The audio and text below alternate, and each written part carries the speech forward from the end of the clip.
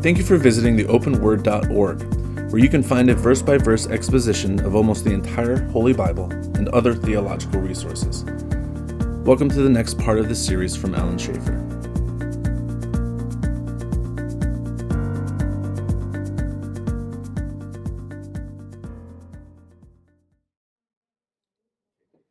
Yeah, so birthdays are exciting, when you're young. I got to get my birthday. How old are you going to be? I'm going to be 6 or whatever, however it is. You got to throw in the half. You got to go in the half. I'm 6.5. I'm, whatever. Where's the tipping point? But then as you work, and then you work your way older. You get to, you're 15. Hey, 16. I can get my driver's license. Awesome. And you work your way up a little bit, and then there comes a point, and it came a point in my life when somebody asked me how old I was. I said, let me think here a minute. I got to calculate it. And now it's almost to the point where, how old are you? I say, I have no idea. Let me look at a calendar. And that's just the way it is, so. Yeah. Well, also there's a gender difference, too, in birthdays. Because usually with men, it goes up and it just keeps going. With women, it goes up to a high point, and then they start coming back down again. So it goes up, well, I'm 50, then I'm 49, then I'm 48, then, so. Yeah. Donna never grew up. Donna, she never did grow up. Yeah, 60 years old, and she pulls out her My Little Pony and asks the waitress if they got some carrots for her little pony. She's 60 years old. Come on, And her SpongeBob. I got more SpongeBob stuff at home than I know what to do with, But anyways, we're in Romans chapter 6. We're working our way through this chapter, which is very important. It's a very pivotal chapter. And the big idea of Romans chapter 6 is our union with Christ. And last week we talked about how probably the number one description of a Christian in the New Testament is you're in Christ. We're not called Christians, we're called in Christ. And last week we looked at Ephesians chapter 1, where it talks about again and again and again, you are in Christ. We were chosen in Him. And when did that choosing happen? That choice was made before time began. We were in Christ. We have union with Him. And Paul picks this up in Philippians 3, this whole concept of in Christ, being in Him, when he does a comparison here. And this fits in with the whole Romans motif, because in Romans, what Paul is trying to make sure that we understand is a man is justified by faith apart from the deeds of the law. You cannot be justified by what you do. It's by God doing a work in you. It's what you believe. And he basically says in Philippians chapter 3, verse 1, finally, my brothers, rejoice in the Lord. Rejoice there, of course, is an imperative. Be happy. Rejoice. To write the same things again to you is no trouble for me. It's a safeguard for you. Beware of the dogs. Beware of evil workers. Beware of the mutilation. He's talking about people that come in and want to add works to your salvation. Yeah, you're saved by grace, but you also do this. You got to do both. What are the dogs? Well, to the Jewish person, what is a dog?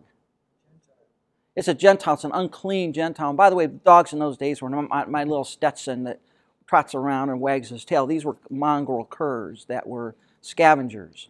All right, they were filthy animals. Yeah, they were not house pets. To call somebody a dog was a pretty derogatory term in those days. Beware of evil workers. Beware of people who do evil things. And beware of the mutilation. Now that's an interesting word. What he's talking about there is the rite of circumcision. Beware of those who mutilate themselves. And what he's meaning there is he's saying there are people that say if you got the circumcision, you're in. They're like the mutilation. They're like people who mutilate themselves. Because it doesn't mean anything anymore. Because then he says, but we are the circumcision who, listen, the true circumcision, who worship in the Spirit of God and boast in Christ, Jesus, and put no confidence in the flesh. Who's the true believer? Not the one who mutilates themselves and does the circumcision. I'm in, I'm okay. person who's a true believer is the one who worships God in the Spirit. They make their boast in Christ, not themselves. And they worship and put no confidence in the flesh. That's a direct, want to call it direct distinction of what the Jewish people did. If you look at the Jewish rabbis, what did they do? They boasted in their works. They put confidence in their circumcision. They made their boast not in Christ but in themselves, right? Look what I did. Look at the righteous deeds I've done. It's, a good example of that is the tax collector and the publican, right? Or the tax collector and the Pharisee go down the temple, and one, he stands afar off, said, "Lord, be merciful to me, a sinner." And the righteous, self-righteous, religious person says, "I'm glad I'm not like that guy over there." And they started reciting to God all of the things he did. By the way, God does not need to know what you do. He understands. You don't need to remind God, by the way, do you know the good deed I did yesterday? God said, yeah, I forgot to write that down. God knows what's going on. You don't need to remind God. But then he says this, he said, you want to play this game here, I might have confidence even in the flesh. You want to play the pedigree card? I got that. If anyone else wants to put confidence in the flesh, I can do better than them. I was circumcised the 8th day. What was that? Well, that's the day you circumcise a young Jewish boy. The 8th day. I got circumcised on the right day. I got that box checked off. So, you pull out the Pharisee card and say, okay, how righteous are you? To see box 1, were you circumcised the 8th day? Check. Did that. I'm the nation of Israel. Are you an Israelite? Box 2. Check. What tribe are you from? Benjamin. Wow, that's number 1. That's the best tribe of all. Check. Hebrew of the Hebrews. I'm a Hebrew of Hebrew people. How's your family lineage? Any Gentiles in the family lineage? Nope. Check. How about, what do? I'm a Pharisee. Wow, that's big. Check. You got 5 checks so far, Paul. Not a lot of people get the 5 check boxes. What about your zeal? Oh, I persecuted the church. I went after heretics. Ooh, check. Wow, got a good one there. He pulls out his card. He's got a lot of check boxes on him. Persecuted the church. As to the righteousness which is in the law, found blameless. So let's okay, Paul, you committed adultery. Nope, check. Okay, good there. How about stealing? Nope, didn't steal. How about this? Nope, nope, nope, nope. Man, Paul, you got all the boxes checked. You're like super right. I mean, good night. We haven't seen anybody like this in a while. And Paul said, I took that card in verse 7. Everything on there. I took that whole card and I looked at it. And I looked at Christ. This was skubalon. Look that word up in the Greek lexicon. Human excrement, filth, King James calls it dung. They got it right. Yeah. Human excrement. When I compared my card with the righteousness of Christ, I saw my card was nothing but manure, junk, skubalon. Why? Whatever thing were gained to me, I counted loss for Christ. More than that, I count all things to be lost because of the surpassing value of knowing Christ Jesus my Lord, for whom I have suffered the loss of all things and count them but rubbish, skubalon, that I may gain Christ. And here's where we wanted to get. All that was just to get to this verse. And be found in Him. Not having a righteousness of my own, which is from the law, but that which is through the faith in Christ,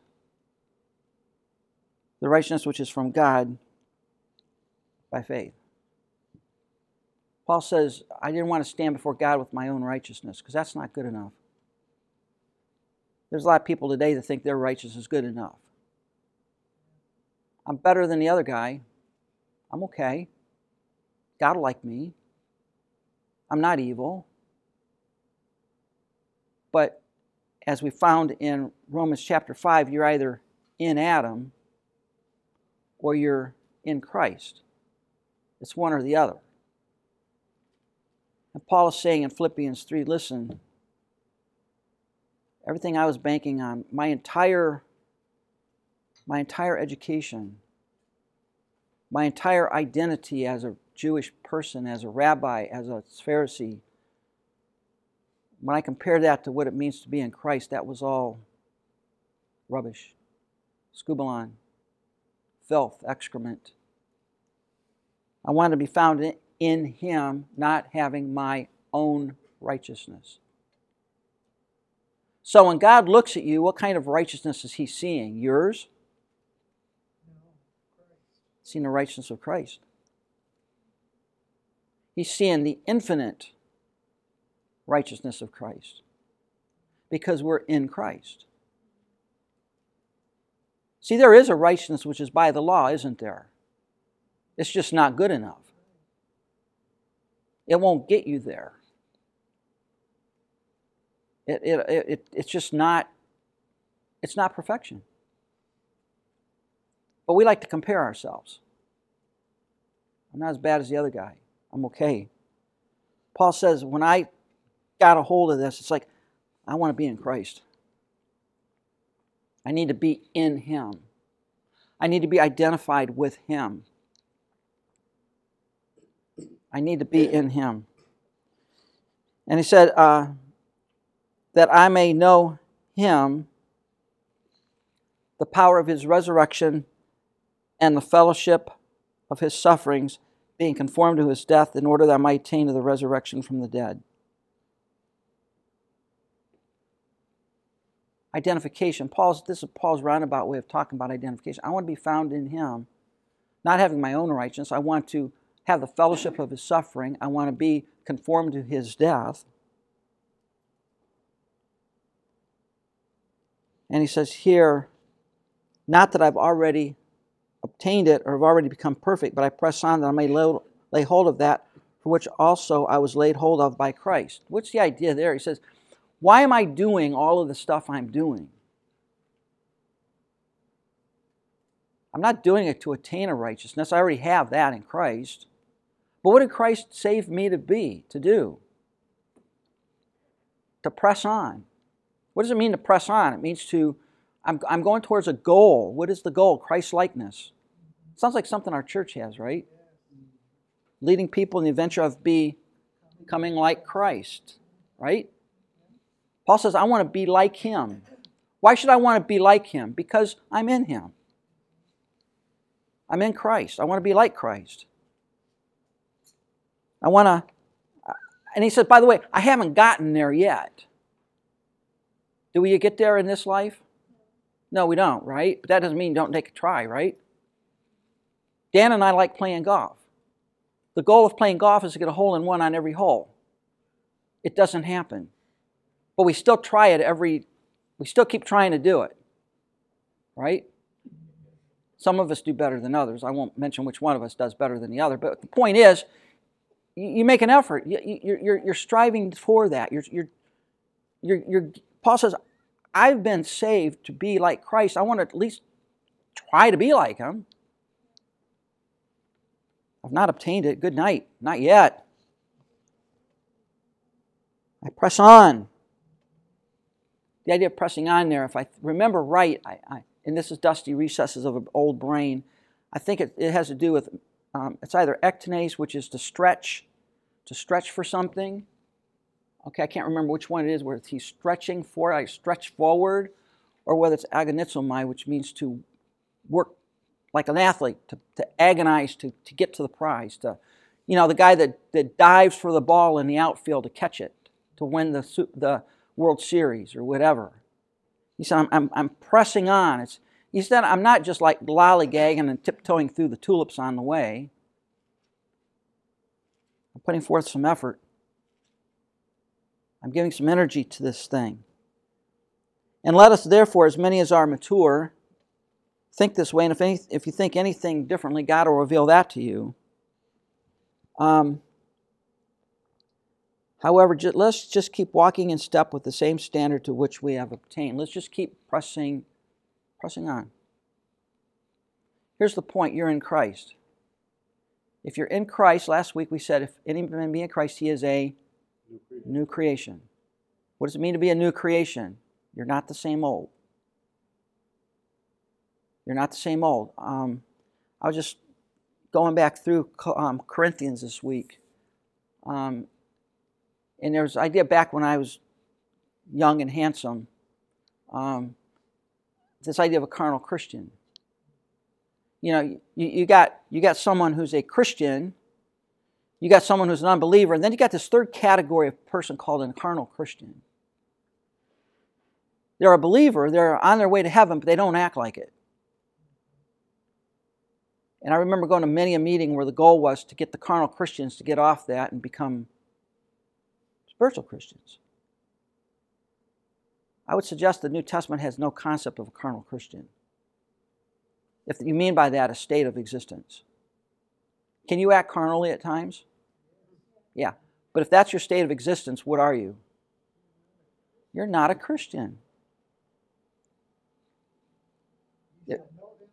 Fruit. And again, I'm not a heart inspector. I am a fruit inspector. I don't know what a person's heart is. But you show me someone who says I'm a Christian because I went forward 25 years ago, but I have no interest in spiritual things. I don't go to church. I don't read the Bible. I think Christians are whacked out. They're not a Christian. You don't need to give them verses on insurance. You need to give them verses on salvation.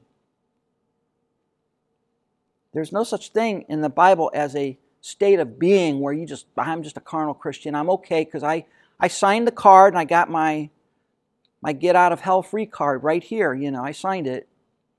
No. You come the way of the cross, and when you come the way of the cross and you're in Christ, you are different. There isn't. You are different. You're changed. Christ talked about this in John chapter 15, one of the great I am passages. John's very good at the I am passages, right? I am the bread of life. I am the light of the world. I am the good shepherd. I am the door. I am the way. Now notice what he said. Yeah, the definite article. You know what the definite article means. That is the only way. All right? I learned a new term this week, or last week, called the monadic use of the definite article. Go figure that one out. Monadic use. Yeah, people doing Greek grammar, they got way too much time on their hands. So they come up with it's all the different categories of the article. Really, come on, I got more, I'd rather do something. Well, they like doing this kind of stuff. But one of them is called the monadic use. And the idea of the monadic use, it's the one and only. Are you the one and only? So when Christ says, I am the way, you can argue that is the monadic use of the, which means there isn't any other way. There is the way, there is the truth, there is the life. That's not a way, a truth, and a life, like the world wants to tell us. Pick a way. You're sincere, you'll get there. Mormon, Buddha, Hindu, it doesn't matter. Christ didn't say that. He said, I am the door. He's not. By the way, Christ did not say, I am a door. I am a light. I am the light of only. John 15:1, I am the vine. My Father is the vine grower. Israelites that he talked to, the disciples who he said this to, they would know exactly what he was talking about. Most of the culture at that time was centered on the agrarian culture. You would grow things. He said, I am the true vine. I am the real vine. My Father is the vine grower. Every branch in me that does not bear fruit, he takes away, and every branch that bears fruit, he cleans it so that it may bear more fruit. How is it that we bear fruit? What do we need to do to bear fruit? We need to abide in the vine. You go up to a thing of grapes, what branches are producing grapes? The ones that are attached to the vine or the ones that aren't attached to the vine? He's saying, if you want to bear fruit, you need to be in me. If you bear fruit, what does the Father do? He prunes it, right? Why does He prune it? To bear more fruit. Sometimes the trials we all go through is because we're being pruned, aren't we? To bear more fruit. But he says here, you're already clean because of the words I have spoken to you. Abide in me and I in you. Abide in me. What does it mean to abide in me? To remain in me, to live in me, to be in me, and I in you. As the branch cannot bear fruit from itself unless it abides in the vine, so neither can you unless you abide in me. So how is it as a Christian I bear fruit? I have to abide in the vine. I can't do it on my own. One of the textbooks I read for one of the classes I just finished up here was an interesting book comparing physical ecologies with spiritual ecologies. And the basic thesis of the book, which is sort of interesting, is how is it that he can produce a crop? Well, there's an ecological system that grain or that crop is in that produces the fruit, right? If you take that grain outside of that ecology, the grain doesn't grow. It needs like dirt, water, that kind of stuff. And their basic thesis is the same thing with Christianity. If you take Christians outside of a healthy spiritual ecology, they don't grow. Christ is talking about that here, isn't he? If you want to grow and you want to produce fruit and you want to be productive, what do you have to do? You have to abide in the vine. You can't be on your own. And by the way, if you don't abide in the vine, any branch that does not abide in me, it's not attached to me, what does the husbandman do to that vine? He throws it into the fire. Ooh, what's that a picture of? Hell. By the way, this is not saying if you're a Christian and don't bear fruit, God throws you into hell. That's not what he's talking about. Notice here, when I look at a vineyard, what vines are producing grapes? They're attached, and they're grapevines, right? Could there be some other vines that make their way in there? Weeds. Yeah. Those weeds are not attached to the what? Yeah, now I look at it and say, wow, everything's green there. I guess they're all, Then if you start looking a little bit further, you'll find that, hey, there's some things here that aren't grapevines. What do you do with those? Well, I don't want them taking nutrients away from the vine, so what am I going to do with that I'm going to pull it out, I'm going to cut them off, I'm going to throw them out and burn them. Here's the point. You want to bear fruit, you abide in the vine. How do you abide in the vine? If you abide in me and my words abide in you, you'll ask what you will. Verse 7. If you abide in me and my words abide in you. Oh, okay, so how is it that I abide in Christ? Well, I got to have his words abide in me, which helps me to abide in him, right? You need to read the scripture. You need to be in the word. You need to read it. And if you do that, whatever you ask, it will be done to you. Oh, wow, new car. No, that's not what he's talking about. See, if you're abiding in Christ, what do you want? Well, you get eternal life, but if you're abiding in Christ and Christ's words are abiding in you, what are you going to want? What he wants, right? You're not going to want what you want. You're going to want what he wants. That's what he's talking about. Being in Christ. Verse 10, here's a good one. If you keep my commandments, you will what? Abide in my love. How do you abide in Christ? You keep His commandments. You do what the Bible says. You're obedient as a believer. Hard to do, though, It is. It's impossible to do, but that doesn't mean, what did Paul say? What do I do? I'm striving. I'm reaching forward. We're not talking perfection here, of course not. But we can try, can't we? We can make an effort.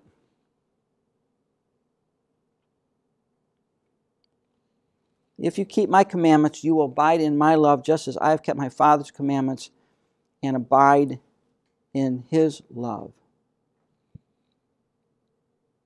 I in you, you in me, us in Christ. If we're in Christ, we are new. We're not perfect. We struggle with pride. We struggle with our own sinful desires, but we make an effort because we're in Christ.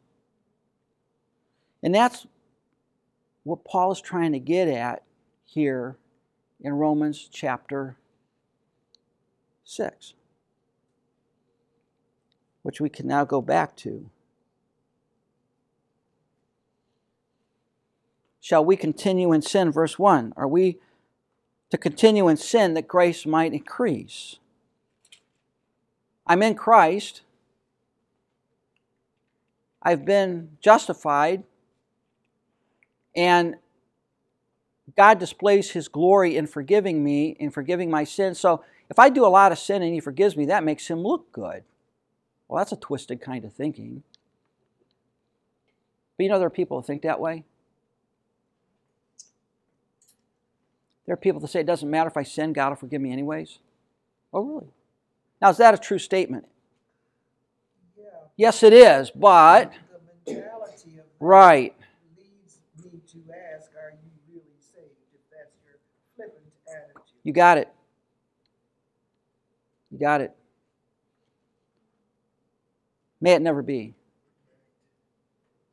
The strongest negative in the Greek language, which I found out.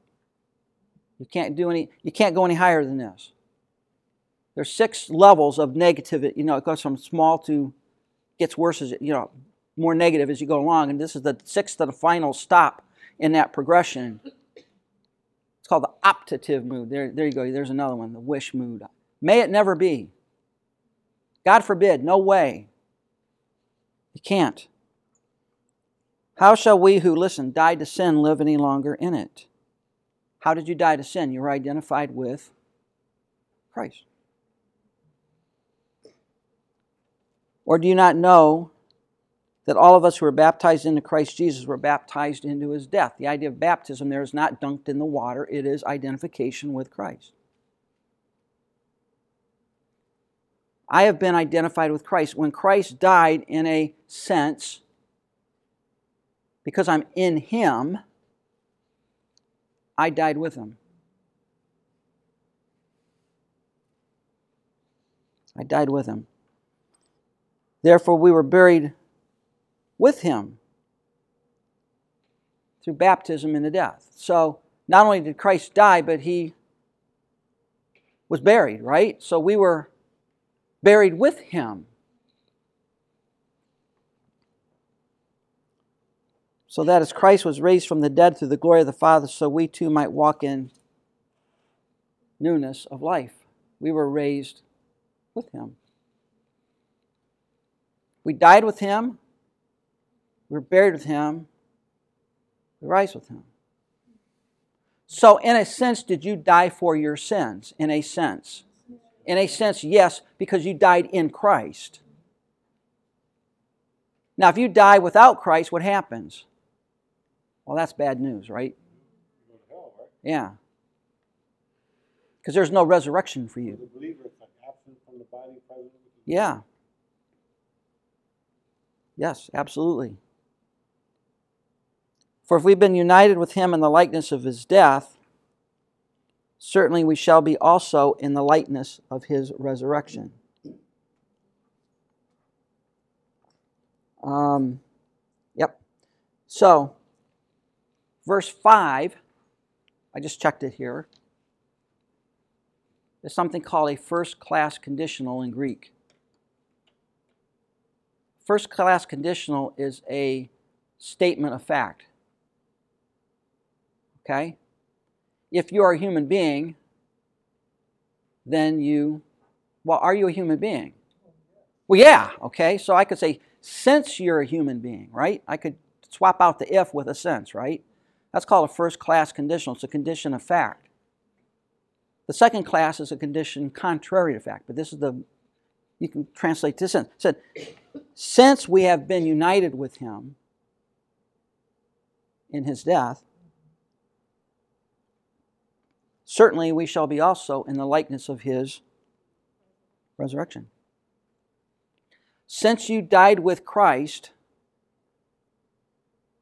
you will also be resurrected with Christ. Have we got our resurrection yet? Not yet, but we will be, right? By the way, a first-class conditional, in other words, I'm giving you all kinds of fancy words. Protasis, the if statement is true. The apodosis, the then statement is true. Since you died with Christ, then you will be resurrected with Christ. There's no linkage. There's no maybe, maybe not. No, it's a statement of fact. Since we died with him, we will be raised with him. Certainly, most certainly we will be raised with him. There's no question about it. Knowing this, that our old man was crucified with him. What is our old man? Well, that's what he talked about in Romans 5, right? That's our old identification with Adam. By the way, that's not your flesh, right? Do you still got your flesh? Yeah. We struggle with that every day, right? Don't we? That's coming up. We're going to talk about that in a little bit. But what Paul is saying is my identification, that old man, that old identification in Adam is gone. I am now identified with Christ. How was our old man gotten rid of? It was crucified with Christ. When we died with him, our old nature, not our old nature, I shouldn't say that, our old man, our old identification with Adam, that is gone.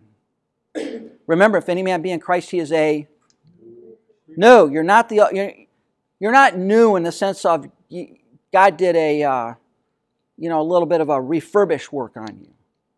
You're not a refurbished person. All right? He did not do that. You're not a remodel job. You're a brand new job.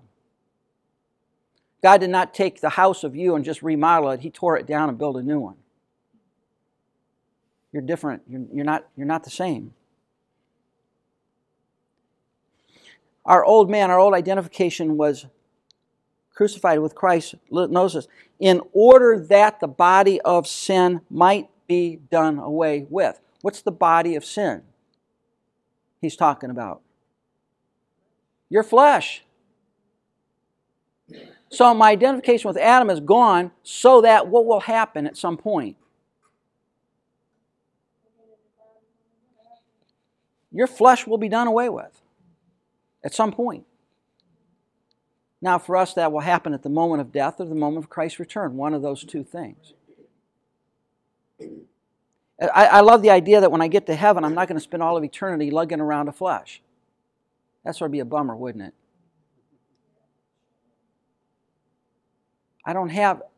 In heaven, I don't have this propensity to be drawn into sin. Could this possibly be related to 1 John chapter 3, verse 9 reads, no one who is born of God practices sin because he cannot sin because he is born of God. My dad always said that cannot doesn't mean that we're unable to sin, rather we are released from the law Right. of sin. Yeah. So we have the option to choose Right. not to sin. And that's a very important verse when it comes to, sorry about all the Greek. I've just spent 4 months learning Greek, so I got all this Greek in me. I got to get out of me, you know. But that's a perfect tense, past action with completed results. What he's saying is someone who is a believer does not practice as a manner of life sin. And I like the word practice there is a good rendering of that. Because some of our versions say, if any man, you know, if it's born of God, you don't sin. I said, wow, you know, I sinned today, so I must not be born of God. That's not what it's talking about. It's talking about a manner of life. That's the thing we got to wrap our heads around.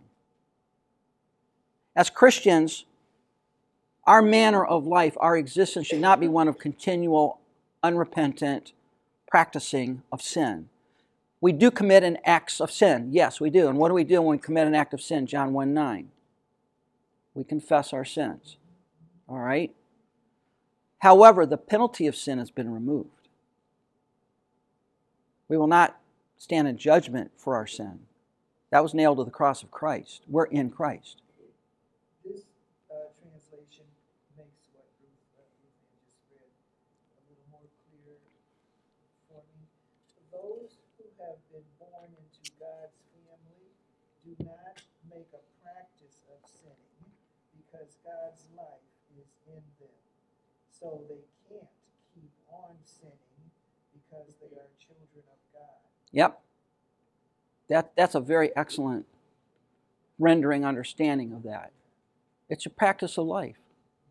I was going to say that word practice is central to understanding. Yeah. Which we're probably going to follow up now on that. Yeah.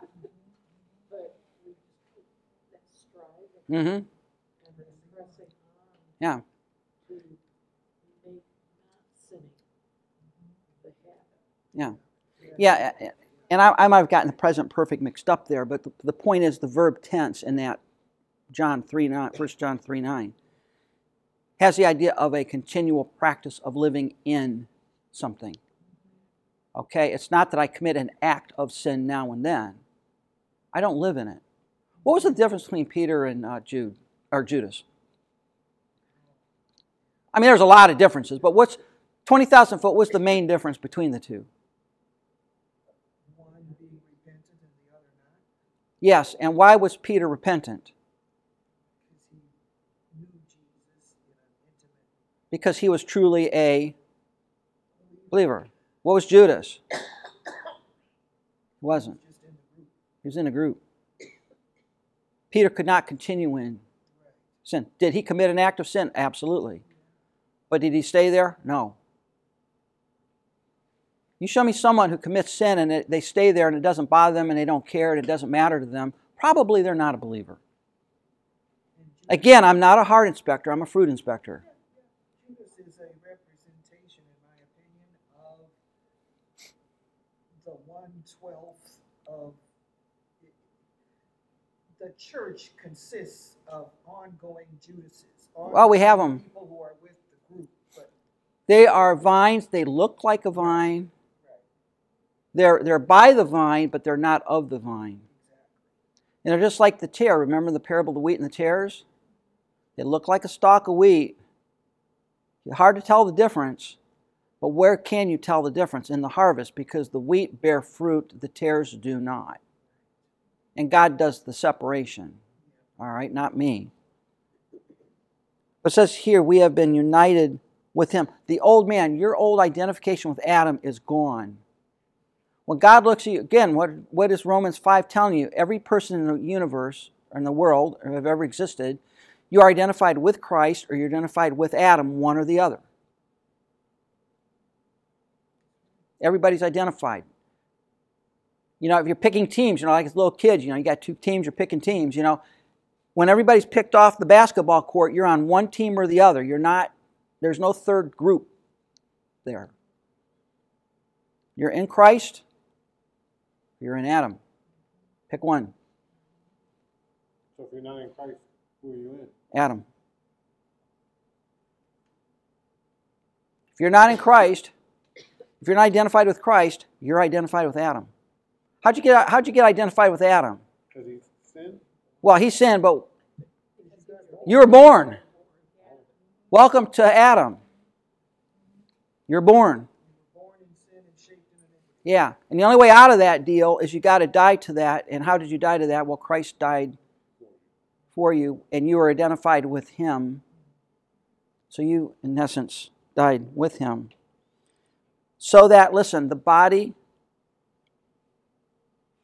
of sin might be destroyed, that we would no longer be what? Slaves to sin.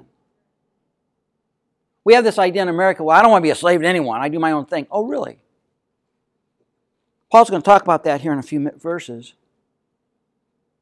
You know, every one of us in here is a slave to something. How do you find out what you're a slave to? What do you follow? What do you do? That's your master. People say, I'm free to do what I want. Well, you're a slave to alcohol because that's your master. I have the right to drink if I want to. No, actually, if you're drinking, that's your master. Face it, just be honest about it. Paul is saying that we were dead to sin. We died to sin. The sin principle is broken so that our body of sin may be destroyed. We still got to deal with that. He's going to talk about that here. That we would no longer be a slave to sin. We no longer have to do it. Can the unbeliever not sin? No, they have to sin, right? Because that's what they are. Now, they may not commit overtly the act of sin, but why do they not overtly commit the act of sin? Well, I don't want to get caught. I don't want to pay the penalty. I don't want to. That's the law, right? I don't want to break the law. I don't want to pay a fine. If I could get away with it, I would, but I don't want to do that.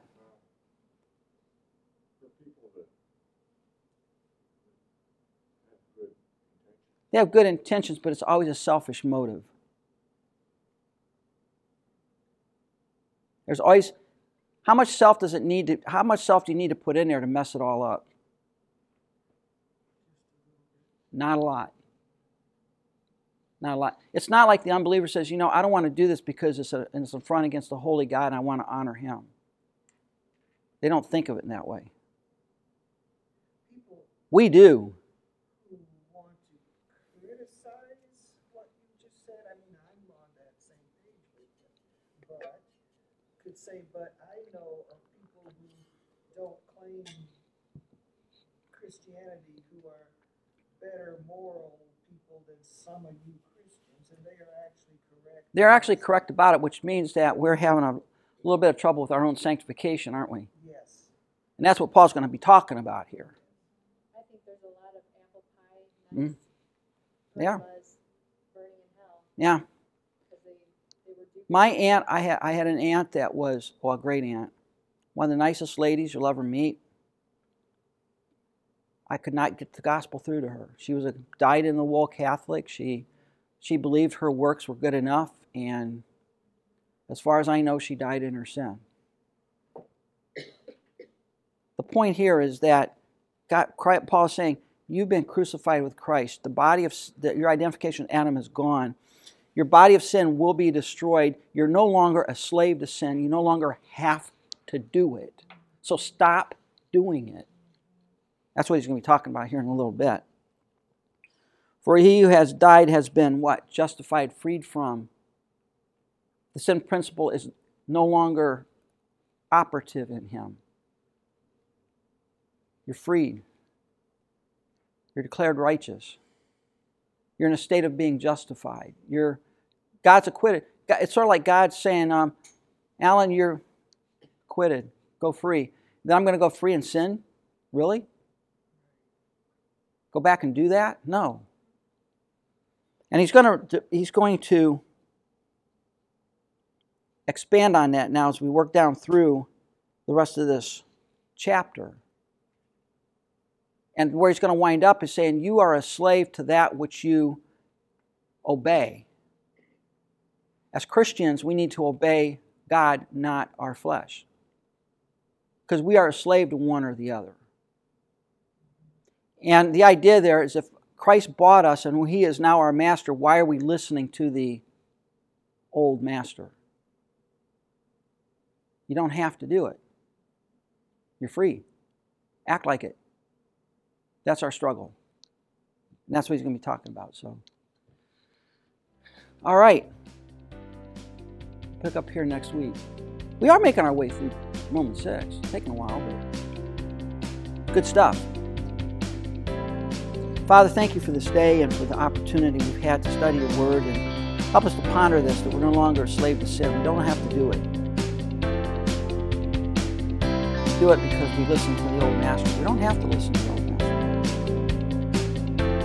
Again, thank you for this time of study, and really help us to think about these things and bring us back safely next week. In Christ's name. Thank you for listening. This podcast was made in part with creative consulting and production assistance by Third Mass Studio. For your production needs, send an email to thirdmassstudio@gmail.com. For other lectures in this series and more biblical media resources, visit theopenword.org.